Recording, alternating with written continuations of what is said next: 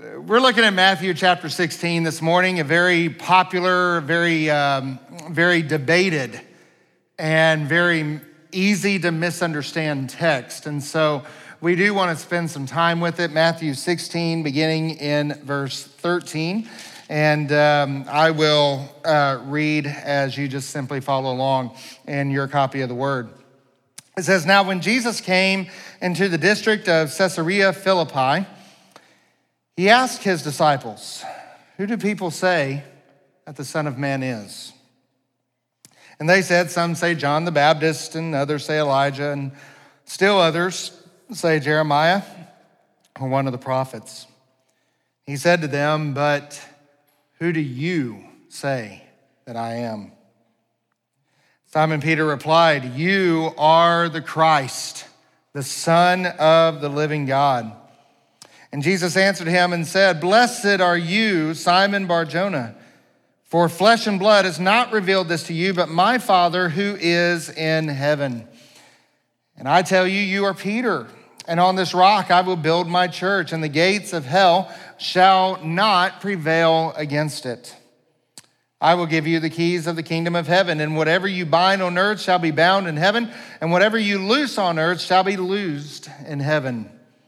And then he strictly charged the disciples to tell no one that he was the Christ." You know, I've never been much of a gimmick kind of guy.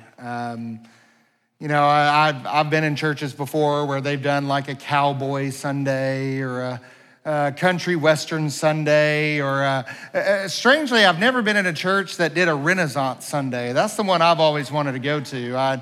I think it'd be cool to worship the dulcibers and lutes and refer to one another as my lord and my lady, you know, and that kind of stuff. But that's never happened, which is weird considering all the Renaissance festivals that go on. You think somebody would put up a church, something like that. But I don't know. I've just never been much of a gimmick guy. High attendance Sundays and stuff like that, where you really, go all out and you bring in special music and you bring in special speakers and all that kind of stuff. Not that there's anything wrong necessarily with any of it, but here's the problem with that kind of stuff is that what it takes to get someone in your church, it will take to keep them there. And if you're going to do that kind of stuff, then you better be ready to do it every Sunday, because that's what it's going to take to keep the ones that you get by doing that kind of stuff. And so I've just never really been a big believer in that kind of stuff. But I understand why we do it, because, beloved, the truth is that the church is very much in a crisis today. Very much in a crisis. I think a lot of people don't see it as much as maybe some of the more informed do, because you see all of these studies where it says that born-again Christians make up 40% of America. Let me ask you a question. If you were to go to New York or LA or even Little Rock for that matter, or even Batesville, if you ran into 10 people, would you believe that 4 of them are genuine evangelical Christians? Probably not. Experience tells us that that's not the case. And as some other researchers have kind of tightened up what it means to be evangelical, what it means to be born again, 3 or 4 different studies have done this, all independent of one another. Nobody knew the other one was doing this, and yet they all came to similar results, that when it comes to actual biblical Christianity, those who are truly living the life that would suggest that they are born again, the actual number is somewhere in the neighborhood of 7 to 8% of America are actually Christian. Way lower than what we think. Way lower. This comes out every time we have an election where we're told on the radio, all of the Christians who are out there, if you will just go out there and vote your values, and all the Christians go out there. And it doesn't seem to make that big of a difference, does it? Why is that? Because a lot of the Christians who are in church, they are voting their values. They're just not biblical values. They're just not biblical values. And so when we tighten up that definition of what it means to be the church, The truth is, the church is in a crisis. We've had a massive loss of cultural influence, and the truth is that it's shrinking. These studies were done in 2013. It's 10 years later. I assume and I fear that the numbers are even far worse. And so there's a temptation to do things to try to get people in. We've all seen the videos of preachers who ride zip lines down to the pulpit, and which I am totally going to do that one day. We see if you can find one that'll hold me up, I'll do it. And so we see the motorcycles being driven on stage, and we see the fog machines, and we see the big lights, and we see all of this stuff being done. I know of churches that don't even sing sacred music. They sing secular music to try to bring people in and trick them, kind of pulling a bait and switch that if we can entertain them enough to where they'll come in, and then we can sneak the gospel in there. There's a temptation to do all of that stuff. And of course, we don't agree with that, but the question still remains with all of this shrinking influence and all of this crisis that has taken place, what must we do? Because we got to do something. And the question is, what must we do? Matthew chapter 13 through Matthew 18 is all about the disciples' community. It's all about what it means to be a community of believers, what it means to be a community of disciples. And you would think that in this text, it would have, in this context, it would have something that deals with how do we respond to a world and worldly wisdom that is very much against biblical wisdom, and how can we expand the community of disciples. And you will not be disappointed to know that yes, it is there, and that is what we're looking at this morning. When Christ says in verse 18, he says, "And I tell you, you are Peter, and on this rock I will build my church, and the gates of hell will never prevail against it." You want to know how to build the church? It's simple. Let Jesus do it. Beloved, we can build crowds. We can build crowds of interested people. We can do all kinds of things, but only Christ can build a church. And notice, he does not relinquish ownership of it. It is his church. And so the question is, how does he do that? What does this mean for us? Because of the temptation to build a church group on worldly wisdom, and we're seeing this all over the place today, because of that temptation, we must rely upon Christ to build his church, Christ and Christ alone. And the question is, how will he do that? And he gives us two different answers here today. And since we are minus a PowerPoint, thankfully, Christ does not depend on PowerPoints to build his church. Thank goodness. Thank goodness he doesn't depend on suits either. I'm kind of hot up here, but I'll go ahead. He builds it on confession, and he builds it on commission. Now, commission has a couple different ways it can be understood, so I'll give you that here in a little while.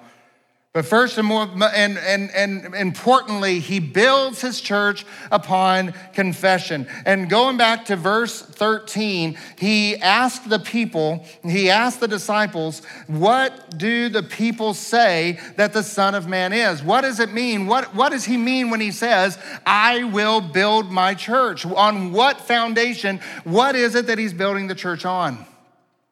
As Christ is going through an area known as Philip's Caesarea, it's the furthest north that Jesus is recorded as going. This area today is known as the Golan Heights. It's very different from the rest of Israel. I was there in February, and there was snow on the ground, and you don't often think of that when you think of Israel, but this area is very high elevation. It's only about an hour away from the Dead Sea, which, is all desert and hot and all that. And you can go north and it's all snow and ice and those kinds of things. And that is where he is. And he travels to this area and asks them this explosive question: who do men say that the Son of Man is? Now, you could ask, why does he need to ask that question? Because surely he knew. Surely he knew. If not by divine knowledge, which he probably knew that, but if not by divine knowledge, probably just by the general atmosphere of what he feels when people are around him. I mean, no doubt, we understand what that means, right? I mean, you kind of get an idea of kind of what people are thinking the more you're around people and all that. You kind of start to read their body language. You kind of start to see their gestures and that kind of thing and hear the timbre of their voice and stuff. And no doubt, Jesus was not a social fool. He knew that, yes, I understand what people are saying, but why is he asking the question? Not to gain information, but to reach hearts. You see, questions are the key that unlocks the heart of people. You remember when Adam sinned in the garden, God came walking in the garden, and what's the first thing he does? Adam, where are you? He knew. He knew exactly where they were. He knew exactly what they did, but he asked questions. Why? Because questions are the key that unlocks people's hearts. This is very important in evangelism. A lot of times when I share the faith with someone, I'll spend the first 15, 20 minutes just asking them questions and getting them thinking and getting them to realize certain things. And that's what Jesus is doing here. It's not to gain information. He wants to know where they are. They had seen miracles. They had heard his teaching. They had determined in John 6 that he had the words of life, and there was nowhere else that they could go. We saw in Matthew chapter 14, after he walked on the sea in this highly intense situation, that they exclaimed that you are truly the Son of God. And these brief moments of insight are absolutely necessary to their growth and to their discipleship. But now it's time to decide. Who is the Son of Man? Who is Jesus? So the big question, the question of all eternity, the question that each and every one of us must answer is, verse 15, who do you say that Jesus is? And Simon Peter answers in verse 16. One of the greatest confessions of all the Bible. He says that in verse 16, you are the Christ, the Son of the living God. By the way, you need to understand that because in verse 18, he says, I tell you, you are Peter, and on this rock I will build my church. Why is he building it on Peter? Because Peter spoke up. That's all. There's nothing about Peter that makes him special. He's not the first pope. He's not any of these things. Why is it that Jesus says, upon this rock, Peter, I will build my church? Because Peter's the one who spoke. I mean, John could have spoken first, and I imagine he would have said the same thing. Now, we do see later on, Peter does take leadership. And I don't think that's a coincidence. But why does he pick on Peter? Because Peter spoke up.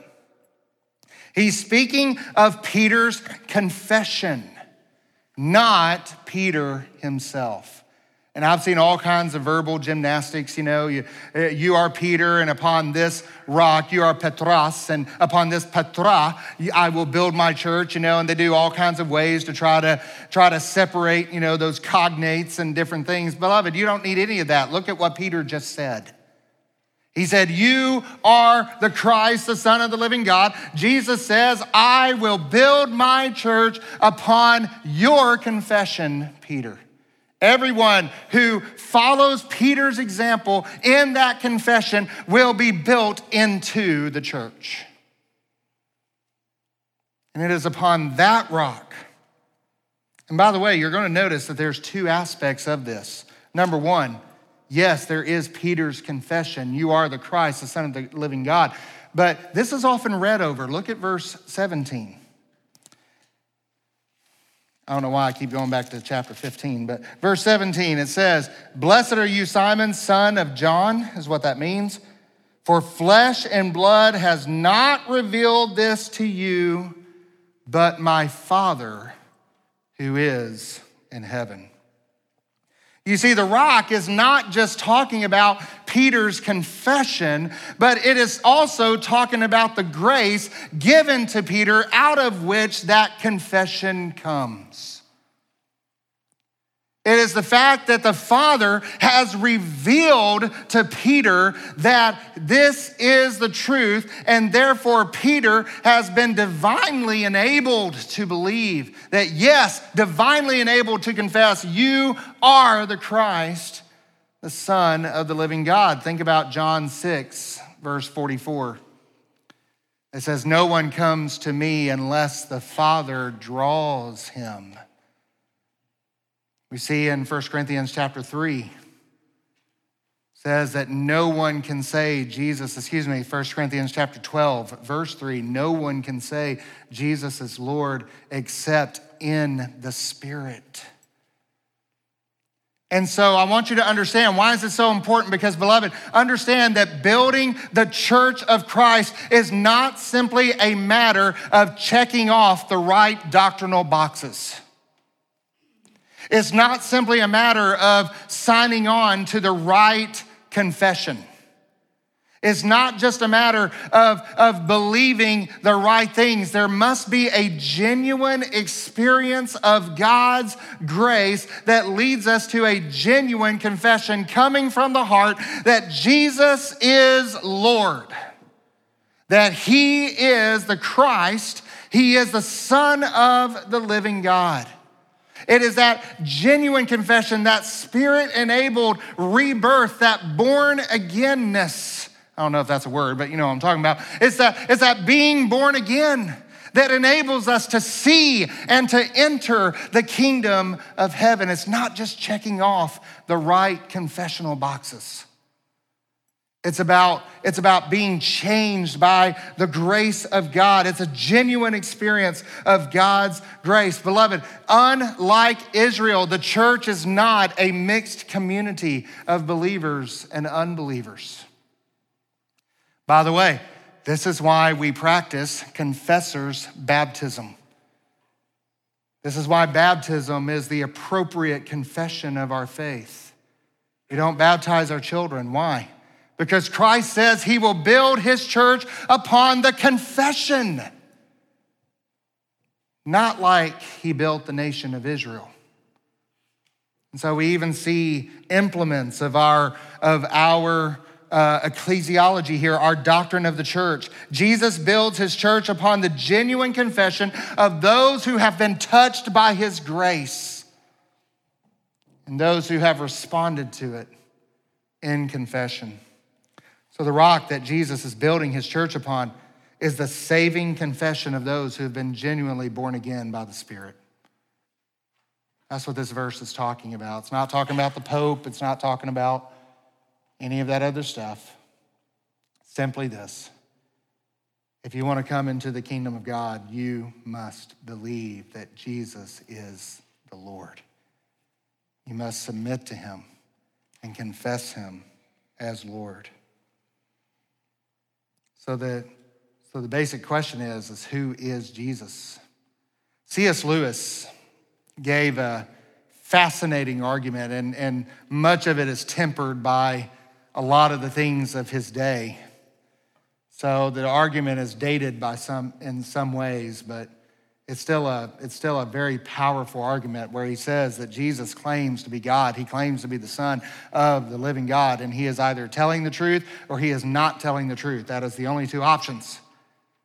If he's not telling the truth, you have a couple of options. Either he doesn't know it, he genuinely believes it, but he's wrong, which makes him a lunatic, or he does know that he's wrong, and he's saying it anyway, which makes him a liar, or he's telling the truth, which means he's Lord, and we must bow down to him. Liar, Lord, or lunatic. Those are really the only three options we have. Who do we say that Jesus Christ is? If he is a lunatic, then we can ignore him. If he is a liar, then we should ignore him. But if he is Lord, we cannot ignore him. We owe him everything. And so the question this morning of all eternity is, who do you say Jesus is? Is he Lord? Is he who he claims to be? Or are you going to say something else? He's a legend. He's a good teacher. I don't know how you can say that if he claimed to be God and he wasn't. How can you say that's a good teacher? He's either a lunatic, he's a liar, he's a legend, or he's Lord. Those are the choices we have. That's what you must settle in your mind and in your spirit this morning. And if he is Lord, then we must come to Christ on his terms. That we must confess him as Lord, repent of our sins, and trust him and in him alone for our salvation. There is nothing else. If there were anything else that were required for us to be in the kingdom, if there was any work that must be done, then Christ would still be in the grave paying for our sins. He was raised from the grave by his Father. Why? To show that the work was indeed finished, and now we have only to believe in Christ alone, by faith alone, on the authority of Scripture alone, to the glory of God alone, by grace alone. So that's what Christ builds his church on. Beloved, he doesn't need the gimmicks. He doesn't need all of this other stuff. All he needs is a church that is willing to preach that message, and all of those who will come will come. And we depend upon him. We rely upon him to build his church. I am so thrilled with what we have seen happening in Calvary, and how I was just talking to someone just the other day, and they were telling me that Calvary is just the healthiest church that they've ever been able to visit.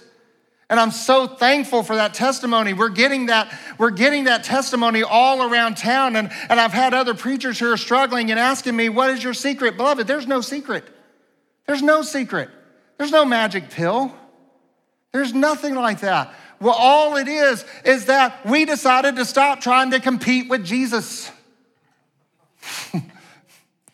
We stopped trying to think that we had a better idea than the Word does. And we allowed him to start building his people. I'm not saying you didn't do that before. I'm not saying there's anything special about it. I'm just saying, but the point is that there's no secret. There's no special program. There's no gimmick.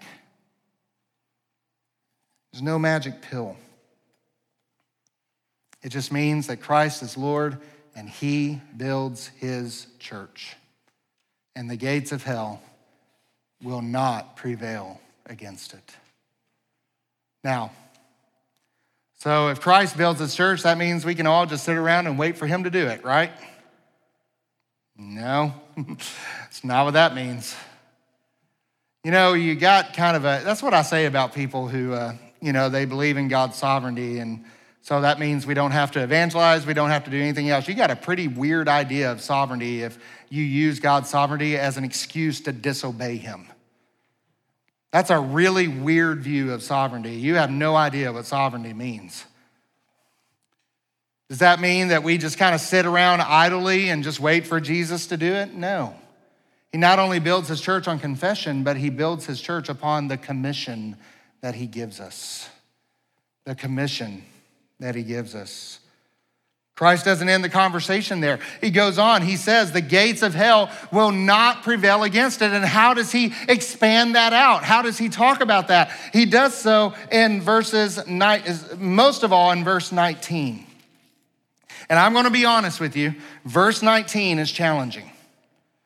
Verse 19 is challenging. So you ready? Here we go.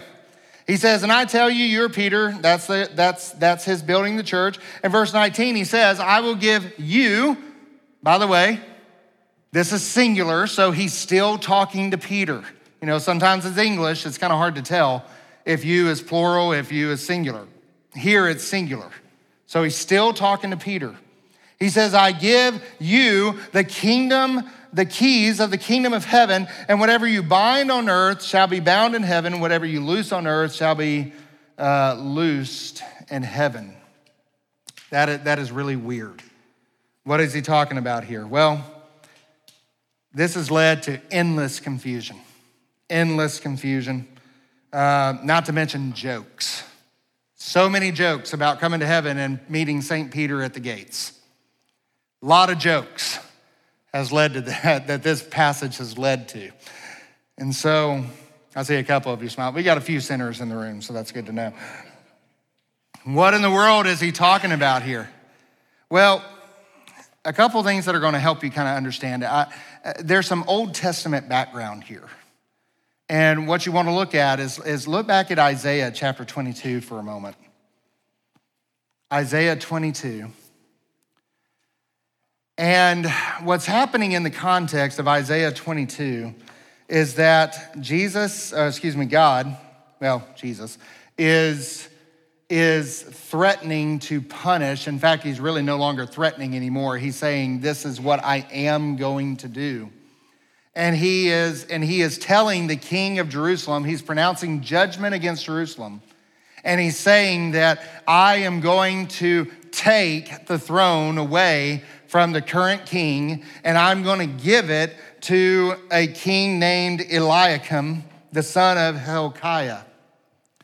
Now, you don't need to know that, but I want you to notice down in verse 22. And he says that I will place on his shoulder the key of the house of David.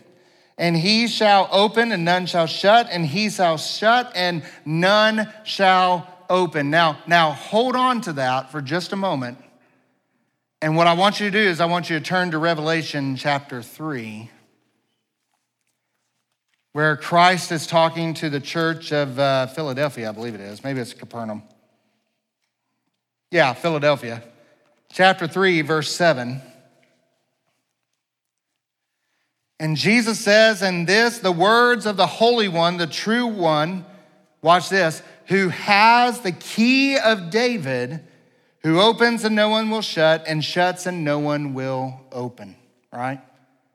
So Christ is the fulfillment. He is the ultimate fulfillment of the one whom God hands the keys of David to, for which he opens the kingdom and he shuts the kingdom. All right? So Christ has the keys.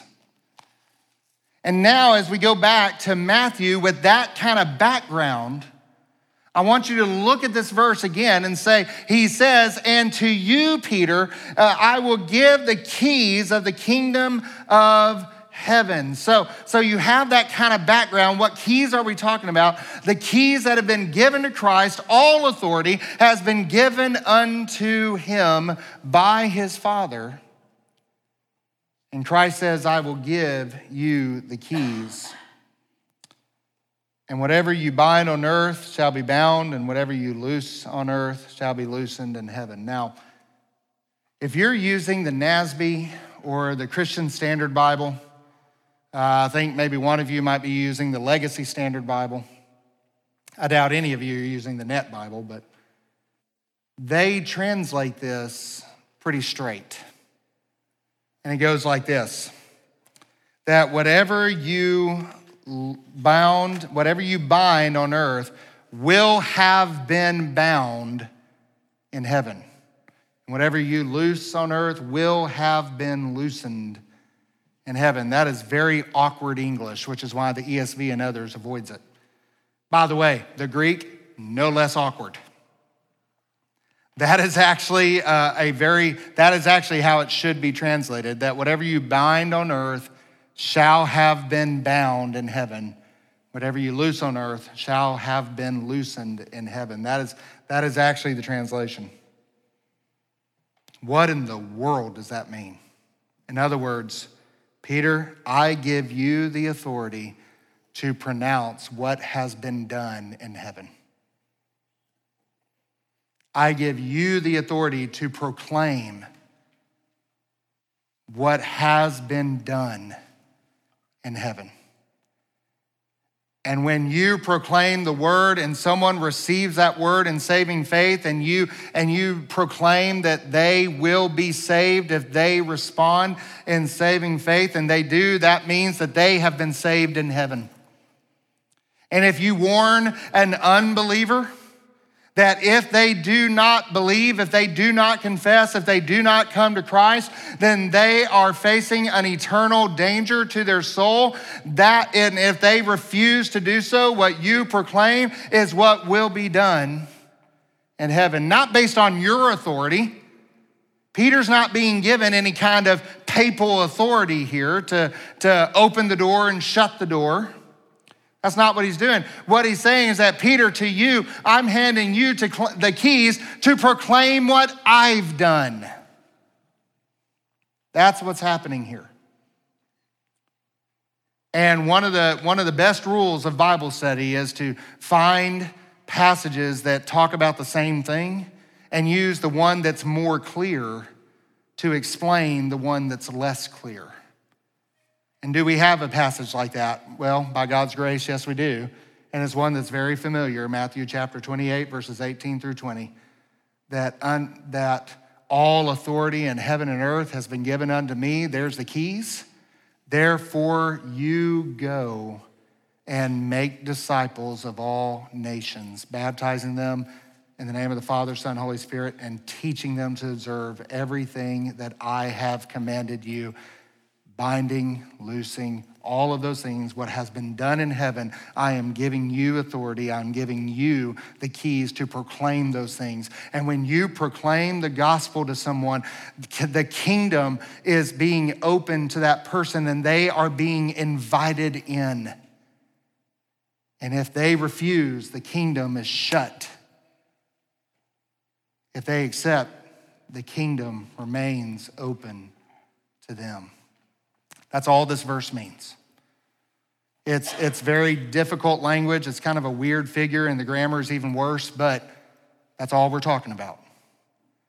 Is that Peter makes a confession, and Jesus says, I will build my church upon your confession.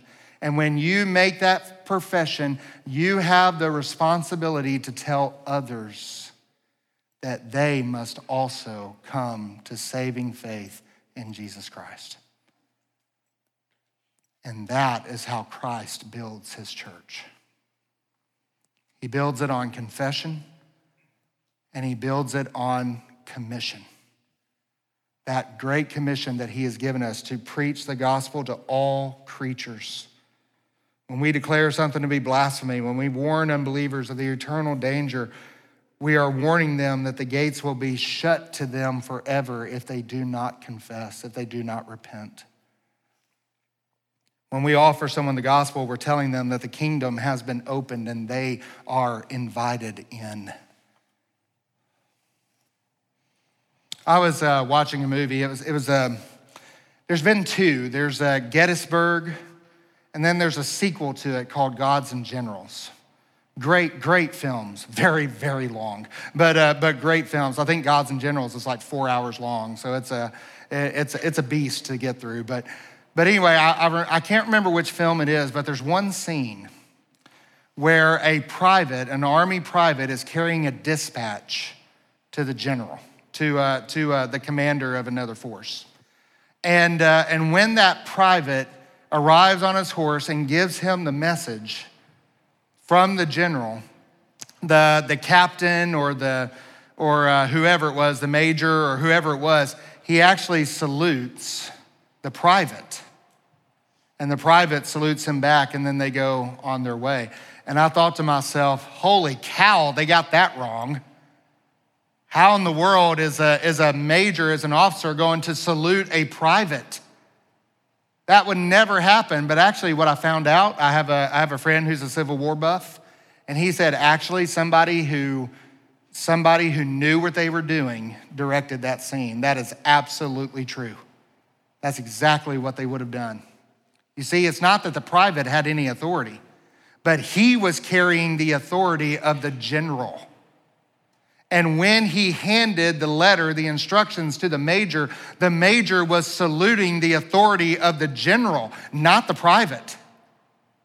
But he was saluting the authority of the general. And beloved, Christ here, what he's doing is he's telling us that I will build my church and I am giving you the authority to go out and proclaim my truth, my message. And when you are faithful in your proclamation of the truth, it comes with all the authority of heaven. And when we tell someone the gospel, the Spirit comes in and he is working in the heart of the individual. And if they come to Christ, if they come to saving faith, it is because it is the Spirit who is doing that work, but he is doing it on the basis of our proclaiming the message. And so we are carrying the message, but it is Jesus who has the authority, and it is Christ who is building his church. Do you see that? So what does this mean for us? Beloved, we cannot be tempted to try to build our church on anything else. Not on tradition, not on fads, not on popular. I was speaking with someone, I think it was this morning actually, talking about how listening to sermons and so many of them sound like TED Talks, and stuff like that. And we can't build our church on those things. We must build it solely and exclusively upon the authority of Scripture alone, because that is the word of Christ alone. And it is Christ who is building his church. And when we declare this message, we do it with all the authority of heaven. I have no authority in front of you. Do you know that? Just because I say it doesn't make it true. And outside of this book, I have no authority in this church. And neither do any of us. But when we are faithful to this book, we have all the authority of heaven that comes with it. To the church, to Peter, the confessing Christian, has been given the keys to the kingdom. So let me, so what does this mean for us? What does this look like? Let me look to 1 Corinthians for a moment, and we'll be done. 1 Corinthians, I'm going to look at chapter 3, verse 10. You can go ahead and turn there, but let me give you the kind of layout of this context where really 1 Corinthians chapter 1 through 4 give us probably the most intimate look at Paul's philosophy of ministry. If you're studying to go into the ministry, and a few of our guys are, you need to know this passage, 1 Corinthians 1 through 4. You need to know this intimately. This is Paul's philosophy of ministry, probably one of the most detailed philosophies that were given. And in the context, he's talking about the difference between God's wisdom versus the world's wisdom. He says, for instance, in verse 18 of chapter 1, "For the word of the cross is folly to those who are perishing, but to us who are being saved, it is the power of God." Verse 21, he says that, "For since in the wisdom of God, the world did not know God through wisdom, it pleased God through the folly of what we preach to save those who believe. Jews demand signs, Greeks seek wisdom, but we preach Christ crucified." He goes on and talks about the wisdom of the Spirit and the depending of, and his dependence upon the Spirit, that the wisdom of the world is folly to God, and the miracles of the world are folly, are foolishness to God. Even the foolishness of God is wiser than the wisest of men. And he uses all of this terminology and talks about the importance of denying the world's wisdom, denying all of these things.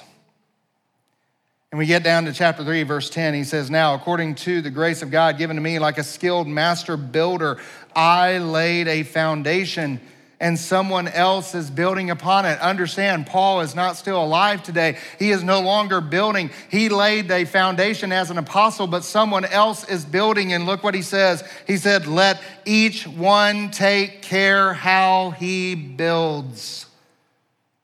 Be careful how you build. No one can lay a foundation other than that which is laid, which is Christ Jesus. But he goes on in verse 12, if anyone builds on the foundation with gold, silver, precious stones, wood, hay, straw, each one's work will become manifest on the day of judgment.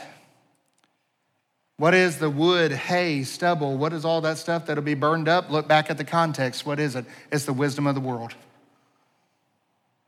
It's the signs that the Jews seek. All of that will be burned up. But gold, precious stones, silver, all of the things that will last is the faithful proclamation of the Word of God. So, beloved, what do we take from this morning? We take that we must be careful how we build. That Christ is building his church. And that upon that foundation, we build with the precious stones of biblical truth and gracious wisdom and the wisdom of the Lord and dependence upon the Spirit. And we, just like Paul does here, we intentionally reject the wisdom that the world gives us. That's not to say that we can't learn anything from them. But when it comes to a point where they say, if you want to have this or that, if you want to have success in ministry, whatever that means today, if you want to have this or that, you must follow this, you must follow this rule or that rule or whatever it is. We intentionally reject that because we depend upon the truth of God's word. We don't need the gimmicks. We don't need the secular music. We don't have to put on rock concerts. We don't have to, whether they're the fads of today or the fads of yesterday, they're all fads. We don't depend on those things. We depend upon Christ and Christ alone to build his church. And the way we do that is by faithfully seeking, pursuing, and obeying the truths that he gives us in his word. The same thing that is true for a church is true for a Christian as well. The same thing applies to our Christian life. What are we building our life on? No one can lay a foundation other than Christ. The foundation is laid, but the question is, as you have come to a saving knowledge of Christ, what are you depending on to make you holy? What are you turning to? What are you trying to use to bring you satisfaction, to bring you joy, to bring you all of these other things? Are you building your life upon the foundation of Christ with precious stones, silver? Or are you using the wood, hay, and stubble of the world that will be burned up on the last day? Beloved, I beg you to be faithful to the word, faithful to the principles of this word. And sometimes we all need help with that, but be faithful to it. Be faithful to it. So Christ would call you to two things this morning. He would call you, first of all, if you don't know Christ as your Savior, that you must have that foundation. You can build the most beautiful Taj Mahal in the world. If it doesn't have the right foundation, it's going down at the first sign of trouble. And so you must know Christ. And then beyond Christ, Christ would ask you, he would call you, what are you building your life upon? Are you building kingdoms of sand upon a foundation of rock? And yeah, the foundation will stand. Christ is going nowhere. Foundation will stand, but everything on top of it will be blown down. Is that what we're building our life upon, or are we building our life with the tools and with the truths that Christ gives us in his word? The same thing that's true for a church is true for an individual Christian. And so we must ask ourselves this morning, am I one of the called, and am I one of the committed? In either way, if you know you're falling short, if you know that you are not one of those, I pray the Lord will do business in your heart this morning. Father, we thank you for allowing us to be here today. We thank you for these truths. And I pray, Lord, that if there's one here who does not know you as Savior, or maybe they know you as Savior, but they are building their lives upon the sand, upon the wood, hay, and stubble of worldly entertainment, of worldly wisdom, or whatever it is, I pray that they will come to a deeper knowledge of who you are. Lord, that you will sustain them, that you will build them. And Lord, that you will use our church to help them to do that, to hold them in accountability, to help them to, that's what the church is all about. We're going to see that in Matthew 18, that we are doing holy war against sin in our lives, and we're here to help one another. Lord, I pray that if there's someone here struggling this morning, that you will help them to find, they won't find judgment here. They won't find any of that, but they will only find love and acceptance and help. And that's what we want to give, Lord. We want to be a hospital. We want to help those who need you. So, Lord, we pray that you will call us and you will help us to be committed to the task that you've given. I want to ask you to stand, and we're just going to sing a verse or two of I Surrender All. Very appropriate, Lord. If you are here this morning and there's something that you need prayer for or any further guidance, we are here. You may come down, or if you're here this morning and you've received the word of Christ, you know you're saved, but you haven't confessed that publicly in baptism. Maybe you're here and you need to join a Bible teaching, believing church this morning. Whatever your need is, we invite you to come as we sing together.